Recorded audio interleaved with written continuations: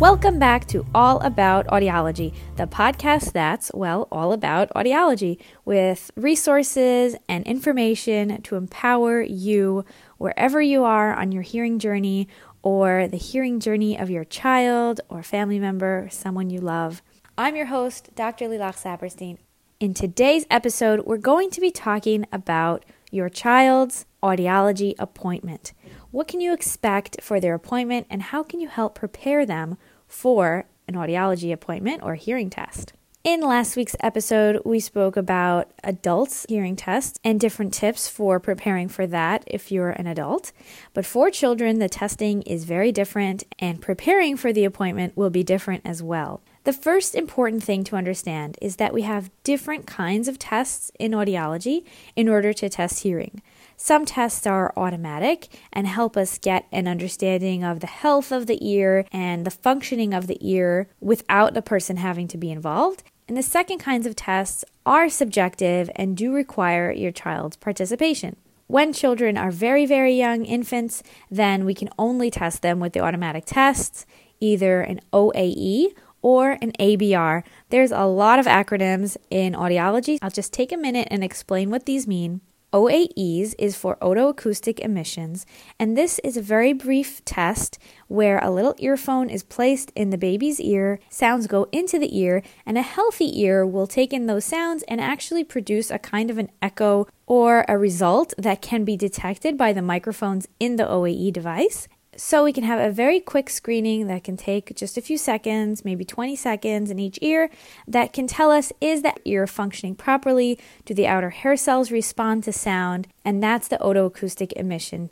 test. The second type of test we use on babies is the ABR, the auditory brainstem response. It's sometimes also called BAER, brainstem auditory evoked response. This test includes putting electrodes on the baby's forehead and behind their ears, and then presenting sounds in through an earphone and actually measuring the electrical activity of their eighth nerve, of their auditory nerve, and being able to see if there's activity at the level of the eighth nerve and the brainstem, meaning they can hear the sounds. The OAE and ABR are often used as screenings for the newborn hearing screening in the first 24 or 48 hours of life to test all the babies that are born and to pass on for further testing any babies who do not pass the OAE or ABR screenings. And now I'd like to talk to you more about how we do the behavioral testing for toddlers and young children. So there's two basic ways of testing young children that are split into the younger category and a little bit of an older category.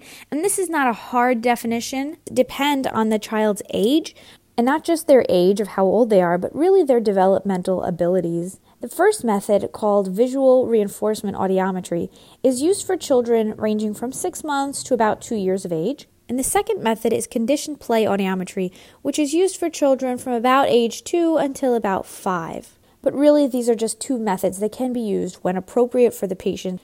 Now, testing young children's hearing can be an exciting challenge for an audiologist because each child requires a unique approach.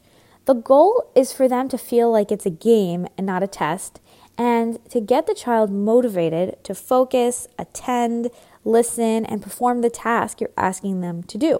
So the task can be filling a pegboard with pegs, or throwing sandbags into a bucket, or building a tower of blocks. Basically, what we do is give the child the piece of the toy, the block, the peg, the sandbag, and hold it up to their ear with them, showing them that we're waiting for a sound. With conditioned play audiometry, what we're trying to do is condition the child that every time they hear a sound, they should do the desired action. Put the block in the bucket, or put the peg in the pegboard, but only when they hear it. So what we're trying to condition them to do is to time lock their response to the stimulus. That means every time the sound is heard, they should do the action, but only when the sound is heard. When we're first explaining the game and conditioning the child to the task, we're making sure that they understand that they should only put it down when they hear the sound and not just because they want to or because they think they want to build the tower. We're actually showing them the game requires their attention to the sound. So the child's developmental ability and their conceptual understanding all have to be taken into account. And also the child's gross and fine motor skills. Are they able to hold this toy, and can they manipulate and move their hands? And their excitability and their personality and their mood that very day. So a lot of things come into play, which is why you might need more than one appointment with many children. With conditioned play audiometry, there must be some level of impulse control. Developmentally, this is something that comes later. So for some children, conditioned play audiometry might not be the right method for them yet. The way the directions are given is also extremely variable. With some children, the modeling has to be a very concrete approach. So an assistant or another audiologist will hold the child's hand over their hand in the training and conditioning phase, showing them what to do with many trials a bunch of times to make sure they really understand the game before beginning to do the testing.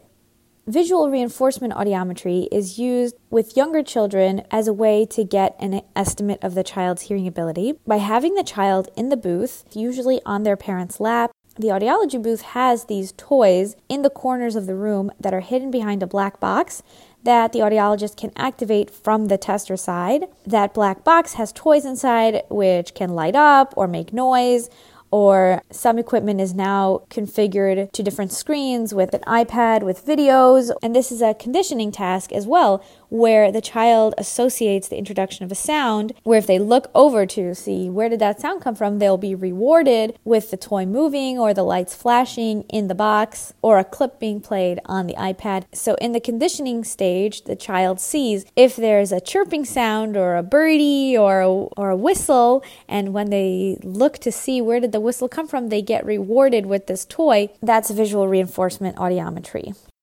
So I have a couple of tips for you if you're preparing your child or your student for a hearing test. First of all, don't refer to the appointment as the doctor's appointment or that you're going to the doctor's office, because children generally associate their doctor's office with shots or being sick and being undressed or poked or prodded. So the typical audiology appointment is much more laid back. If it's a pediatric audiology office, they'll often have toys in the waiting room. Audiologists who work with children, when they introduce themselves, they right away say, we're going to play a game together, and really framing this as a fun and pleasant experience for your child, not a scary doctor's appointment. Practice at home for several days before the appointment with children who are old enough to understand. Try playing a listening game or a music game where they have to hold up a block up to their ear and you say, only put it in when I clap. And so you'll teach them, or every time that I play a beep or bang a drum, then a certain action has to happen. So you're connecting, responding to a sound in their environment by placing a specific toy in a specific container. And this will be the listening game or the music game. Think of some things that you know work as an exciting motivator for this child, that maybe is a small token prize or a treat on the way home or afterwards, to know that this is something that they need to do well and that they're going to be rewarded after the appointment. You can also practice putting headphones on and wearing over-the-ear headphones just to get children used to the sensory experience of something large and heavy covering their ears if they're ready for it. Especially if it's a child who has sensory sensitivities, then they can really benefit from having time practicing using headphones over their ears before they come in for the appointment.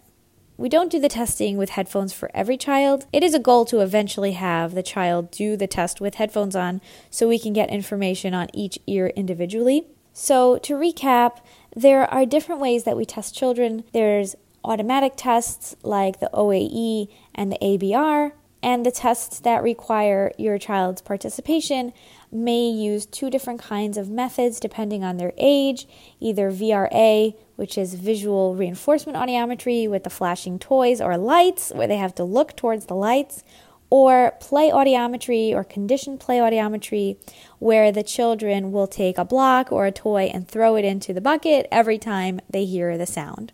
It's very important that if you're taking a child to an appointment with an audiologist or for their hearing test, that you convey to them a sense of playfulness and interest and excitement about the appointment. Try to focus on making it feel like a game and somewhere fun that we're going to go to, where they'll probably get stickers or bubbles or something exciting.